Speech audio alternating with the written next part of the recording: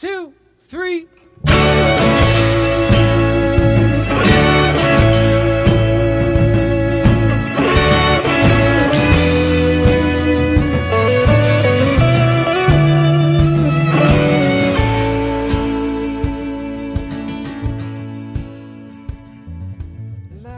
All right, everybody, this is part 2 of my conversation with Jason Jones from the Vulnerable People Project movie, The Movement, Hero, all that good stuff. Technically, this part of my interview happened first. It was really like the first 23 minutes of the overall interview. But because it was so intense and so focused on Maui, and the rest of the whole episode is really just about Jason's life, we decided to make it its own episode. So here you go. Hope for Hawaii. Please support the people of Hawaii. Go to hopeforhawaii.com. Let me just double check that. Yes, that is hopeforhawaii.com. Yes, and please donate. Also, you could check out the links that I'm going to put in the show notes of how you can help out the people in Hawaii, especially those in Maui, Lahaina, Maui. God bless you. Talk to you soon. I mean, I won't talk to you, but have a good podcast. Listen, I don't even know how to end this. This is a holy mess. Where's the thing here? Okay, bye-bye. Bye-bye. So, Jason, there are so many things to talk about. I just, wanted to talk about Jason Jones in general, the Vulnerable People Project in general. But right now, you are in Hawaii because there is a crisis. You're one of your ministries, the Vulnerable People Project, helps the most vulnerable throughout the world. And right now, some of the most vulnerable are in Lahaina, Maui. Am I pronouncing that correctly? Lahaina? You are. And you are there right now. So, of course, we're going to get into Jason Jones and VPP and Hero and all that stuff. But what's going on the ground right there? Obviously, people know what happened in Maui, but maybe you could give us an insight. Maybe that's things that we don't know. Why did you just get in a plane and go there? What's going on? What are you doing out there? Well, I founded this organization 20 years ago. In fact, about a half a block from where I am right now I had like a third date with this young woman, and I received a plaque and a certificate because I had just founded this new organization, the Human Rights Education and Relief Organization. And I was so excited to tell her about it. And that was 2002. And it was literally a half a block from where I'm standing. And so Hero is in many ways, it's a Catholic apostolate, but I was formed, by Hawaii. I've lived here most of my life. And, but the tragedy is, even if I had no connections to Hawaii, I would have to be here, because when I founded Hero, the idea was that we would advocate for ethnic and religious minorities facing genocide, communities trapped in total war. We would advocate for those communities. That the idea was to stand with the most vulnerable people in the world when the world is left. As our organization unfolded over the years, we discovered that these vulnerable communities also didn't need people to just advocate for them, which we do. We run influence campaigns. That's the heart of our mission. And even here, I've done a lot of national media today that would not have been brought to, Lahaina would not have had this media attention if not for the work of VPP. So, but as our work unfolded, we realized that in the communities facing genocide or war or catastrophe, the large aid organizations and governments really fumble in the first weeks and sometimes months of the war, of the catastrophe. And we're finding the same thing that's happening in Lahaina.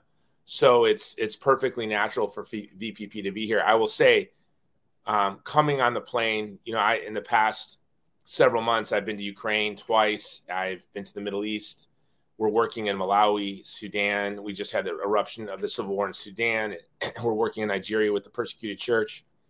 So to be on a plane to Hawaii, I was here last year for my daughter's wedding. I was here the year before that. We moved 3 years ago to the mainland.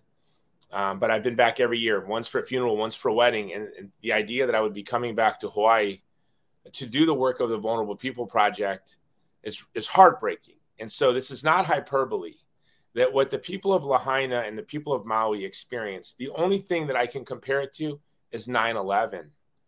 But at least until 72 hours ago, when I jumped on the plane to come here, and VPP and our partners, Epic Ministries, it's a great Catholic apostolate here in the Hawaiian Islands. They do tremendous work, and they were our partner. Together, we've been on the ground in Lahaina from the very get-go of the catastrophe. But the idea that we're here for this is heartbreaking, and it is a 9/11. We're looking at, I don't want to say the numbers out loud. They're reporting 101 dead. But here's what you need to, but the rumors and what people in Lahaina are saying are 10 and sometimes 30 times that. Of a town with a population of, I believe, 13,000, the idea that there are hundreds and hundreds of people that are dead, the town of Lahaina is gone. And I don't know, Father, if you've seen what people shared on social media. I saw a video of families in cars engulfed in flames. I saw young women trying to escape, and they were on FaceTime Live, I think, and it appears that it just cut, and they did not make it out. You see families in the ocean surrounded by boats on fire with the smoke and fire all around them. I think you've seen through Marilis photographs of our work in Ukraine and other places. So I'm used to being around catastrophe, but this was uncanny. And I don't remember I've never seen anything like what happened in Lahaina.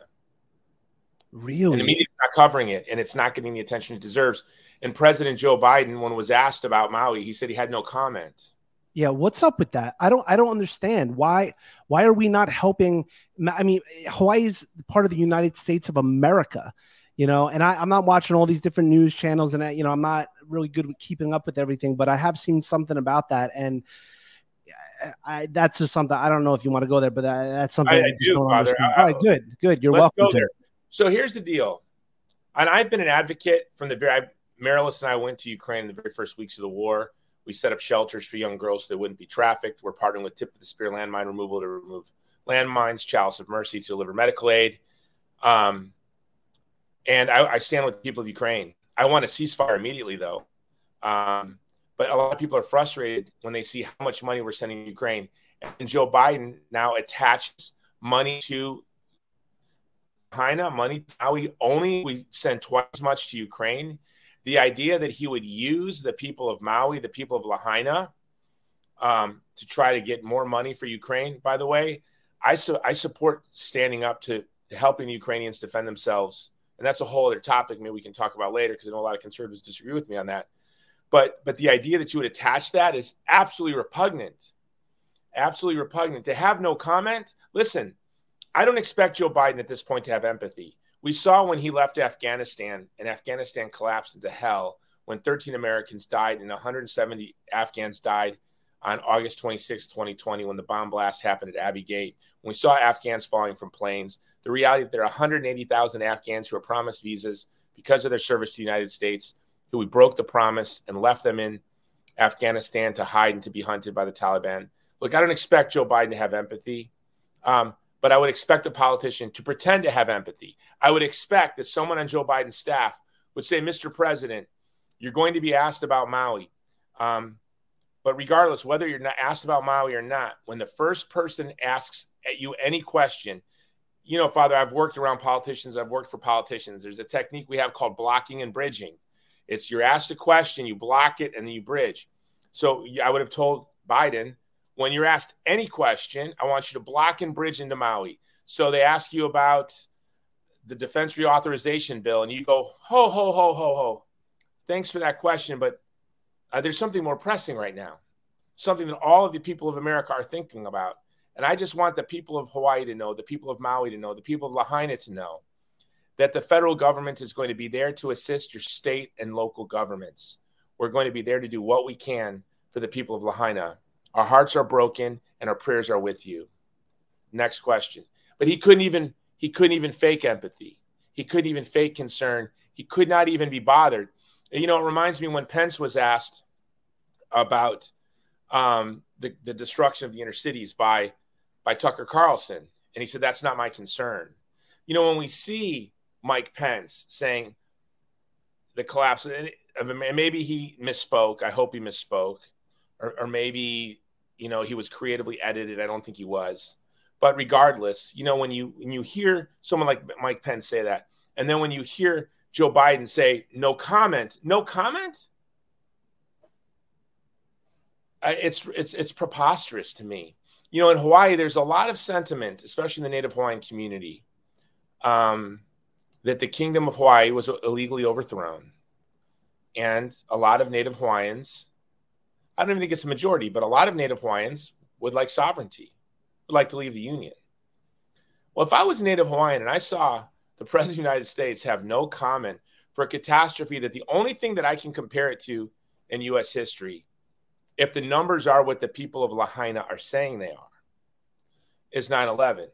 Now, maybe, you know, if I walked down my street and I saw 78 dead bodies on my street, and that's what people are reporting, they're seeing dozens of dead bodies in their street, dozens of dead bodies floating in the ocean, that, you know, you're going to say that thousands have died because you just happened upon a street where there were dozens. And I pray that it's just 101, which isn't just. I pray that the number is what the number is that they say it is now, and that number doesn't creep up. But and I'm going to be in Lahaina today, and I'm going to interview people. We're going to be delivering. We're already delivering food. I'll be personally delivering supplies with my 17-year-old son around the island. But I know what the people of Lahaina are reporting, and they're reporting that these numbers are much, much, much higher.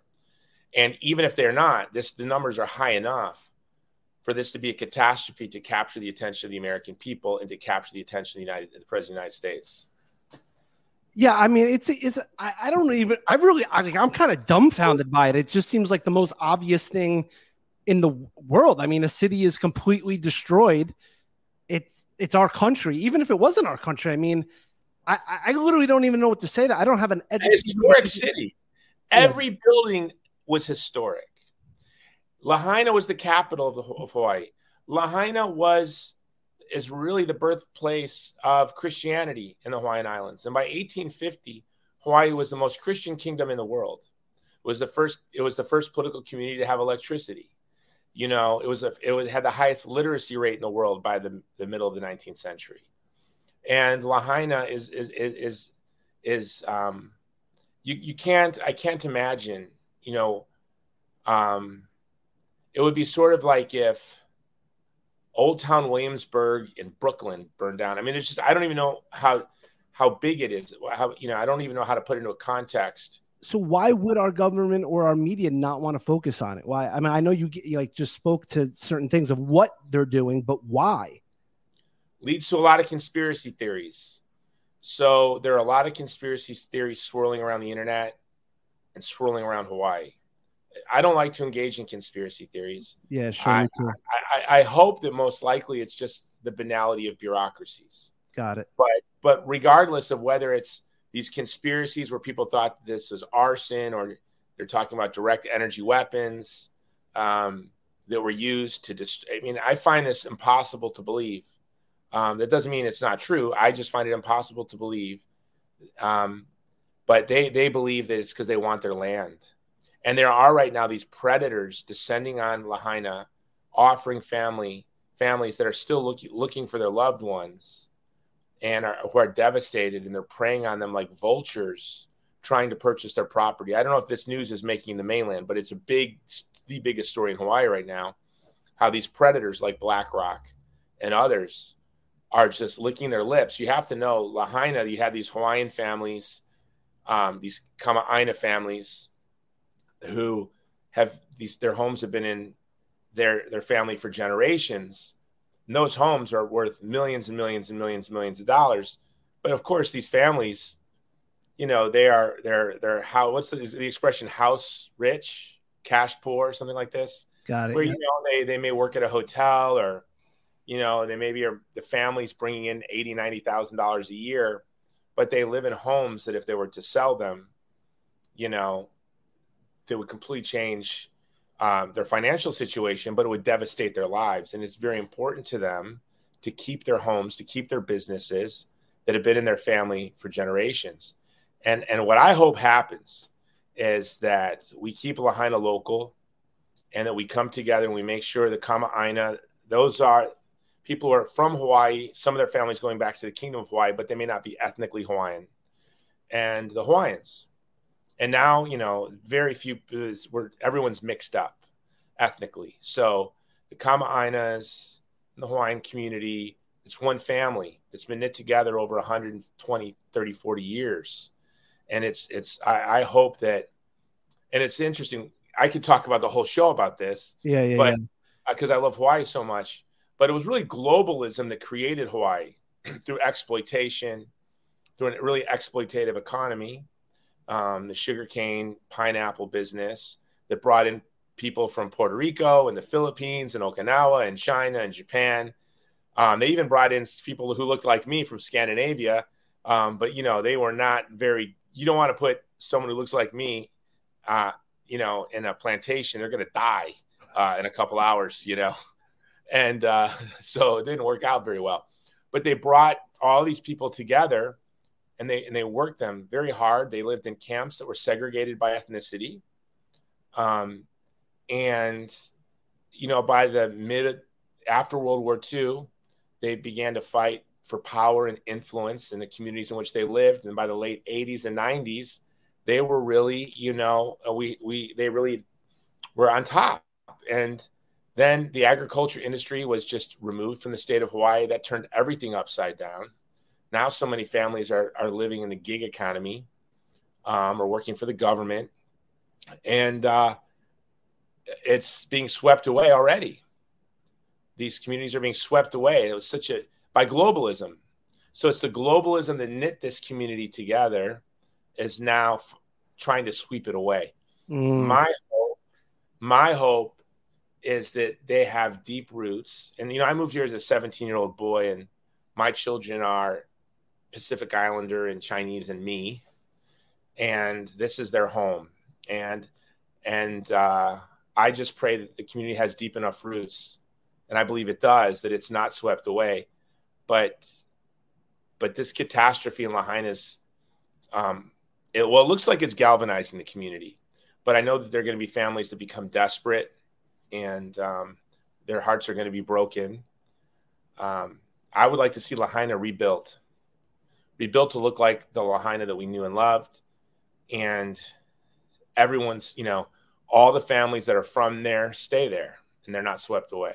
So what can listeners of a Holy Mess podcast, what can we do? What can you plug? What resources? Where can they donate? How can people that are listening or watching to this right now help the people of Lahaina, help the people of Maui, help the people of Hawaii? Well, the first thing is first right now, it's like triage. We're there. Tomorrow, Marilis and I, my son, and many, many other volunteers are driving all around the island, delivering aid to families that are reaching out to us for support. We have boats going in where we're chartering planes, and then we're going to hand deliver the stuff ourselves with our partners and our team members. So the one thing you can do is go to hopeforhawaii.com and donate. And yeah, can you believe all of our campaigns are hope for Iraq, hope for Afghanistan, hope for Ukraine, hope for Nigeria. I never imagined in a million years that I would have to start something called Hope for Hawaii. Hopeforhawaii.com. Yeah, and that's if you donate there, it goes directly to the people of Lahaina. And this is a Catholic show, so I'll talk about this. We're a Catholic apostolate. As the big aid organizations arrive and get set up, they're slow and they're lumbering. But once they show up, they'll get the job done. And so then we'll no longer have to provide the aid and resources that we're providing. Then we're going to shift gears into two things. Number one is work with the community to make sure that this is where we run our good old-fashioned influence campaigns, getting their spokespersons on Fox News, placing op-eds in the Wall Street Journal, things like this. We'll do our influence campaigns. And then a campaign that I don't even want, it's hard to even say it out loud, but there are going to be a lot of funerals that are going to need to be paid for. Yeah. And there are a lot of working class and struggling families that have lost multiple children, spouses and children, some whole families. And so as Catholics, and we're a Catholic human rights organization, burying the dead is a work of mercy. And so while the large aid organizations begin to help as they show up, we're going to shift gears into to advocating for the families of Lahaina in the press, creating avenues for them to advocate for themselves, really. And then we're putting together a capital campaign where we're already reaching out to our major donors. That's one of the main reasons I'm here. Also, I'm hoping to meet with our mutual friend Bishop Larry, and just try to get an assessment of what we think this is going to cost, how we can partner with not only the Catholic Church but the other ecclesial communities, and we can work together to make sure that these families we can take one less thing for them to worry about. How are they going to give their family members a proper burial and funeral? Wow. All right. Well, listen, everybody. So Hope for Hawaii, hopeforhawaii.com. Yes. Okay. Hopeforhawaii.com. Please go there. Please donate. All right. That was a weird cutoff because it was just cut off because we continue to go in to the whole other conversation. And I hope that you enjoyed these episodes, the Jason Jones episode and the Hope for Hawaii episode.